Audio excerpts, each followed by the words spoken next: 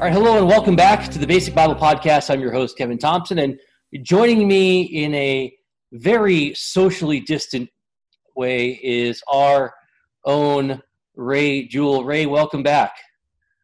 Thanks, Kevin. It's always good to be here. Love doing these things.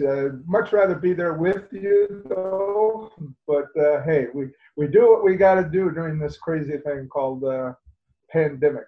Yeah, Ray and I are, we're normally together, but here on the Zoom call, thanks to Governor Evers and some more crackdown measures, we decided to be good. And we both, decided we also want to live as well. So yeah, that's a good option. That's a good option, Kevin. All right, so Ray, we're going to be talking about finally, and I know listeners, you've been waiting for this. We've been talking about the book "Hoping for Happiness" by Barnabas Piper. And we've talking about this for a couple of weeks, and I keep putting it off. I'm sorry. We've had some sickness issues and some other issues, and somebody, I'm not going to say who, somebody didn't read the book as soon as they were supposed to have. I won't mention that person. He's not talking about me, Barnabas. I read the thing, and I loved it. But, making up for it is that we do have the author, Barnabas Piper, with us on the podcast. So, Barnabas, welcome to the Basic Bible Podcast. Well, thank you for having me on, and thank you for reading the book. Better late than never, I guess. So, and right on time for one of you, whichever one that was. Yeah. Well, we're not going to mention names. I don't want to embarrass anyone. Right. Yeah. No throwing anybody under a bus. Well, Barnabas, his initials are Kevin Thompson. Yeah. Well, anyway, Barnabas, I can actually say welcome back to the podcast. You're not going to remember this, but you were on this podcast once. Back in 2018, we ran into each other at the Doctrine and Devotions Conference in Chicago. And by running into each other, I mean I basically stalked you and shoved the microphone in front of your face. Yeah, you held up a little Zoom recorder in my face, and it was like you asked for like a 2-minute answer to one question. I think it was like a clip almost, if my recollection is correct. I'm surprised you even remembered it, so I'll give you credit for that. Yeah, well, it was a memorable interview. Having a recorder stuck in your face. It felt paparazzi-ish, but it was new to me, so it felt exciting. I feel like I could go into that field of journalism. And I could see you doing that. Just on a theological level. Just, You're always doing photo bombs with politicians. So. Yeah. Okay, so we're going to talk about... You rub shoulders with the rich and famous. All right, so we're going to talk about the book here, okay. Hoping for Happiness. And Barnabas, I want to ask you first, what does a Vikings fan know about happiness?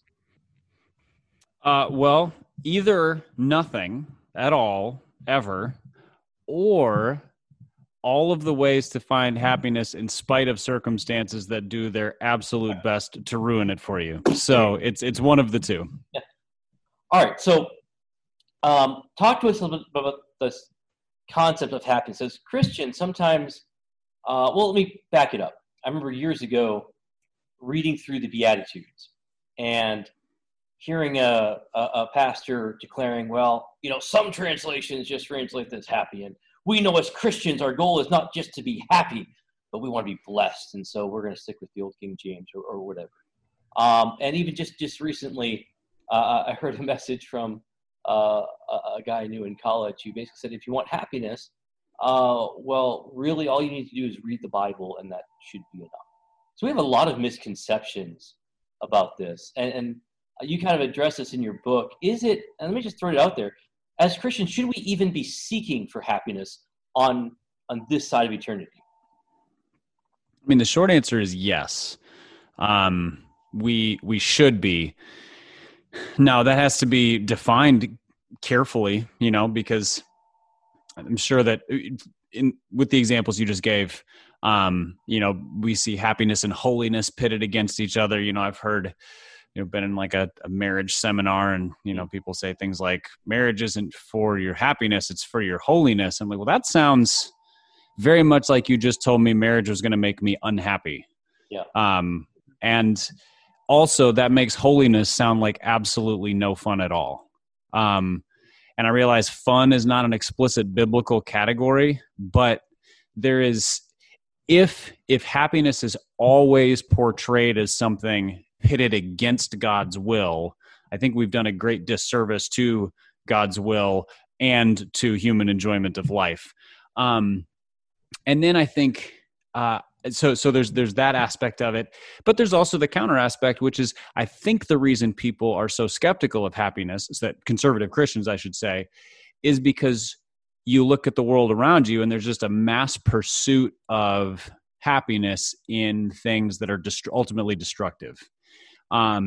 Or an idolatry of good things. So something that's good, work is good, food and drink are good, sports are good, movies are good. There's a lot of great things. But if those become ultimate things and we seek our happiness that way, we've ruined ourselves. So you have to the goal of the book was to find what is the real definition of happiness. Yeah, a happy medium. There you go. Except I'm not sure that it exists between those two things as much as it does outside of those two things. Yes. It's kind of a genuine third option and I think that's the way God portrays it in Scripture. You read Ecclesiastes and it starts with vanity of vanities, all is vanity, which makes it sound like life is meaningless. But really what I think that means is life is temporal. Everything in it is brief. It comes to an end. But there are these real explicit passages that talk about enjoy the life I have given you. And God says, I've already called it good. So enjoy your wife, enjoy your work, enjoy your food and drink. Like there's a genuine call to take pleasure in these things. They are good. Sure. When I created the world, I called it good. Dig in. Just don't put your hope in it. As you're talking, Barnabas, it's like it struck me. I've done quite a bit of work at looking at the influence of Gnosticism on our culture and in our churches. And I see that coming into play even here. There's this dichotomy of the world. We can't be happy in the world because the world's evil, as opposed to we've got to be happy in heaven because that's the spiritual realm and that's where things are good. So even I think Gnosticism even comes into play somewhat in this discussion too, because God did, like you said, God made the world. He called it good, and if it's not a category that is often approached, maybe it should be, because it's there. Yeah, I think it's really important to remember that Genesis 3 did not erase Genesis 1. Right. It changed Genesis 1. So God created the heavens and the earth and all that was in them and said it was good. Genesis 3, Adam and Eve sin, and the world is now under a curse. But the curse did not make everything bad. Right. It did not remove all the goodness from this planet. So those things that God called good still have the goodness in them. They still have the fingerprints of God on them, while being tainted, twisted by sin, while being marked by mortality, etc. So there's a genuine, like the good gifts of God are still the good gifts of God. They're just not the eternally good gifts this side of heaven. They are, you eat a good meal and you enjoy it while you're eating it and for a short time after, and then you need to look to the next meal. Like there's a temporal aspect to these things. But once we land our expectations on that and we say, oh, this is what God expected me to get out of this, happiness finds its level. It's true in relationships. It's true in churches. It's true in hobbies. It's true in work. It's when we're expecting the wrong things out of this stuff that God has created that we get out of whack. So we can't have a genuine joy or happiness over temporal things as long as we understand that's limited. So I can enjoy a Super Bowl win, or I can enjoy I don't know anything about that. What's that like? Right. I'm into that feeling soon. Well, growing up in the 80s and 90s, brought it up. I knew what that was about. But I can enjoy even my marriage, whatever, as long as I'm not seeking an eternal pleasure from that, which it was not made to provide. Yeah, exactly. I think it's think about you get a gift card for your birthday or for Christmas, and there's sort of the thrill of going and buying something new. If you expect that item you've purchased, it's new clothes, it's a new power tool, it's a new theological book, like whatever floats your boat, the thrill just wears off really fast. New stuff is soon old stuff. And so what are we expecting out of that? If we come to that with an attitude of, I'm grateful for this, whatever this thing is, I'm going to use it the way God intended. It holds this place in my life. It kind of slots in where it's supposed to. And I'm not expecting it to thrill me 6 months from now. I'm just grateful for it right now. Happiness is very attainable when we hang the weight of happiness on that thing for, like, we end up, we set ourselves up for disappointment. And that's the spin cycle that we see in the world around us so often, as people are continually bouncing to the next pleasure or the next retail therapy, right, or the next new thing, next new job, next new adventure. The next person to spend time with outside of your marriage, or all those things. Next church. I mean, people who bounce from church to church. Right. So if God wants us to be happy, which you hear, people justify what they do because God wants me to be happy. But there's parameters to that thinking, right? I mean, God wants us to be happy when we are following after His will and not our own. I mean, all those things you're talking about, chasing after something to make me happy without regard to God, most of the time. I don't know. It's, I'm trying to wrap my brain around it all quickly again. But I went on to another book after I read yours. Happy for a few minutes. No, just kidding. Yeah, I think it's important though to hold fast to that idea that God does want us to be happy. It does have to be on His terms, though. If we're using "God wants me to be happy" as the ultimate truth, as the foundational truth by which we do, we defend all of our actions. Ultimately, what we're saying is, I want to be happy, and God needs to get in line. Yeah. Whereas, if we understand God wants me to be happy and we recognize Him as the ultimate truth, we then define our happiness through that. So yes, God wants me to be happy. He also tells me what happiness is. I don't get to decide that on my own. I fall in line, and that's where there's genuine freedom in it, because then it's enjoying the things that God has provided as He intended, and it's guilt-free essentially at that point. Whereas when we use God to justify our actions, there's always sort of a manic defensiveness, because we're either in sin overtly or there's just sort of an idolatrous godlessness to the whole thing. I want to ask you about chapter 6 in your book was a little convicting to me.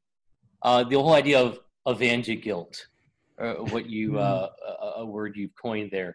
Because it does seem, even this conversation sometimes seems, as we're talking, seems a little awkward. Like, should we really be talking about this? This seems superficial. So this idea of evangeguilt is the idea that, I have to condition everything. I have to, if I've just had a great meal or something, well, I've got to talk about the discount. I used a coupon for it, so I don't have to feel bad about it. If I splurge a little on getting that next theological book or whatever, I've got to somehow rationalize it in my mind so that it doesn't seem too good. Yeah, like luxurious. Yeah, you can't be seen to be extravagant. That thought didn't totally crystallize in mind. So I grew up in a context where there was a general skepticism towards money. Yeah. My dad, I don't know if he coined the term, he's at least popularized the term wartime lifestyle, this idea that kind of tying back to the way people would sacrifice during World War II because everything went to the war effort. And he's like, we should be like that spiritually, including in our money. And to his credit, he's very consistent. He's a frugal conservative person who doesn't live lavishly, but that created a sense of guilt. So maybe probably 3 years ago, I bought a new car. It wasn't brand new. There you go. There's a disclaimer, but it was the nicest car I had ever owned. And when people saw it, I immediately felt the need to start talking about how I had gotten the best possible deal, and not out of pride of like, I won the negotiation, as much as I need to make them understand that I didn't pay top dollar for this thing. Yeah. Which then got me wondering, what is the matter with, like, something's not quite right about this. Why is there guilt about, if God's provided resources, there's a need for this car. There's nothing lavish about this purchase. It was just a good purchase. Why do I need to defend it? Same thing with, somebody says, man, that's a nice shirt. And you're like, yeah, I got it on clearance. Why? Why not just thank you? It is a nice shirt. I was really excited to find it. There's that sense. And I think there's something hard baked into us.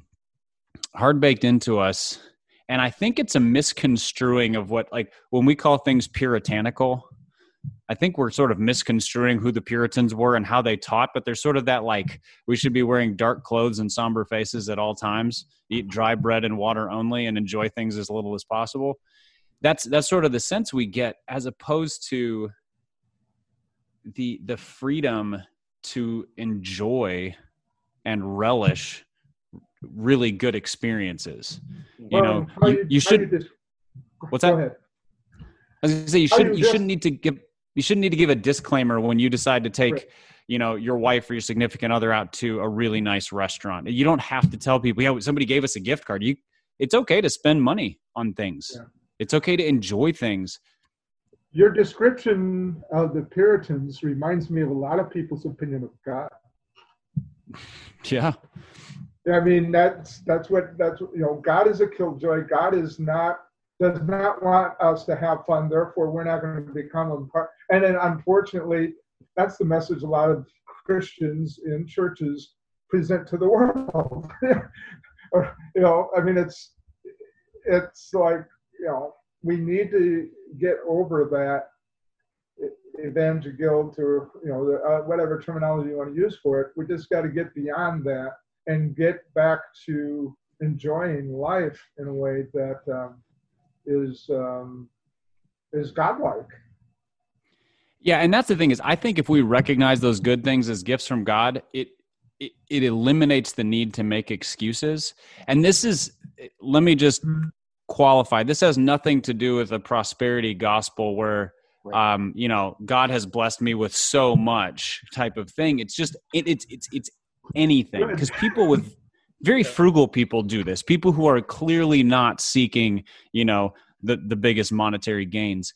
But when we see it as a gift, so when I give my kids something nice, just because I love them or because it's their birthday or whatever, like it's a free gift.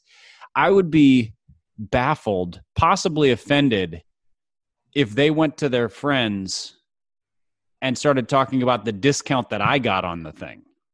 So I give my daughter a new pair of shoes. She's like, it's okay, Dad got them on sale. Like,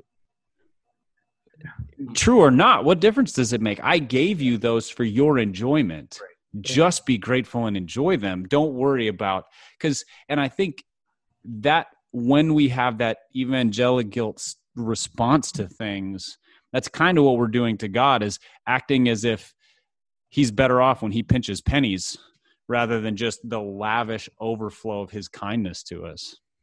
Right. Well, we are running out of time. One of the things. No. I know you wanted to get a question in, so I'm not going to rein you in yet. So let's go with that before we wrap things up. Well, Barnabas, I was curious. You must have had this finished in time to be published before the pandemic. How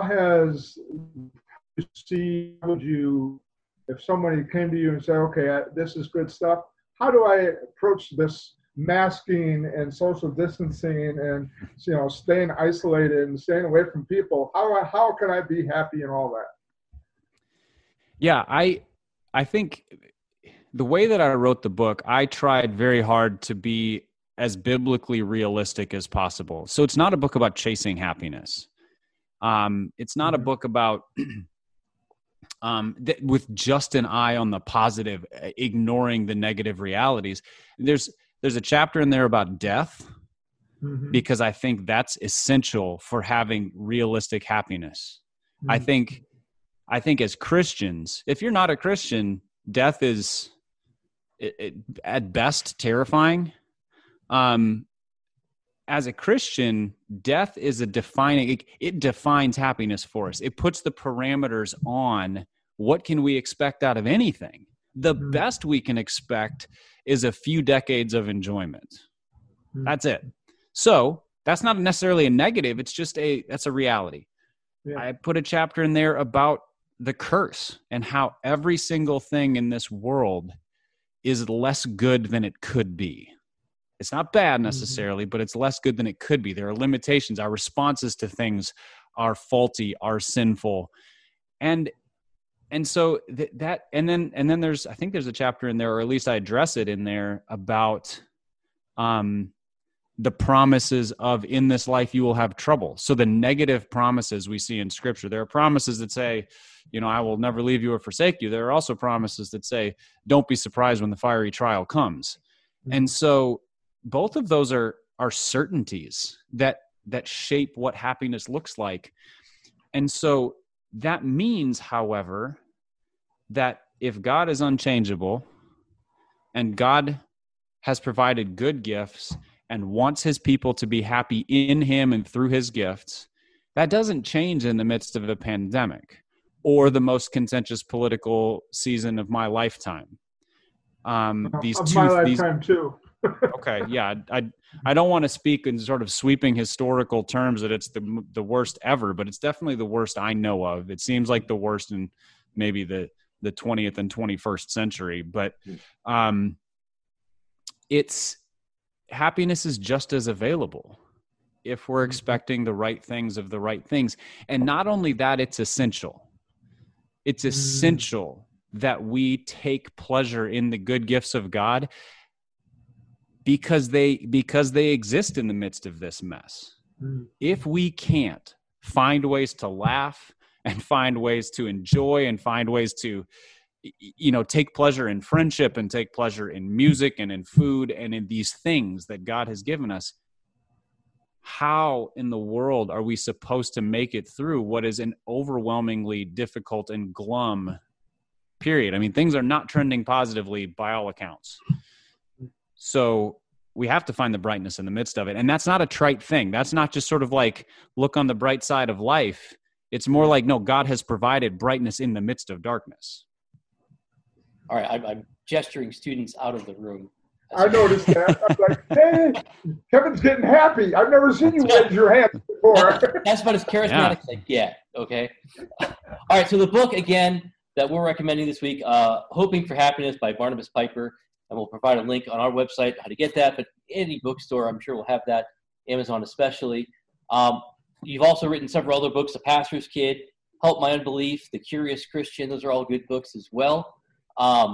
And the Happy Rant podcast, which is one of my favorite podcasts, of course, outside of the Basic Bible podcast.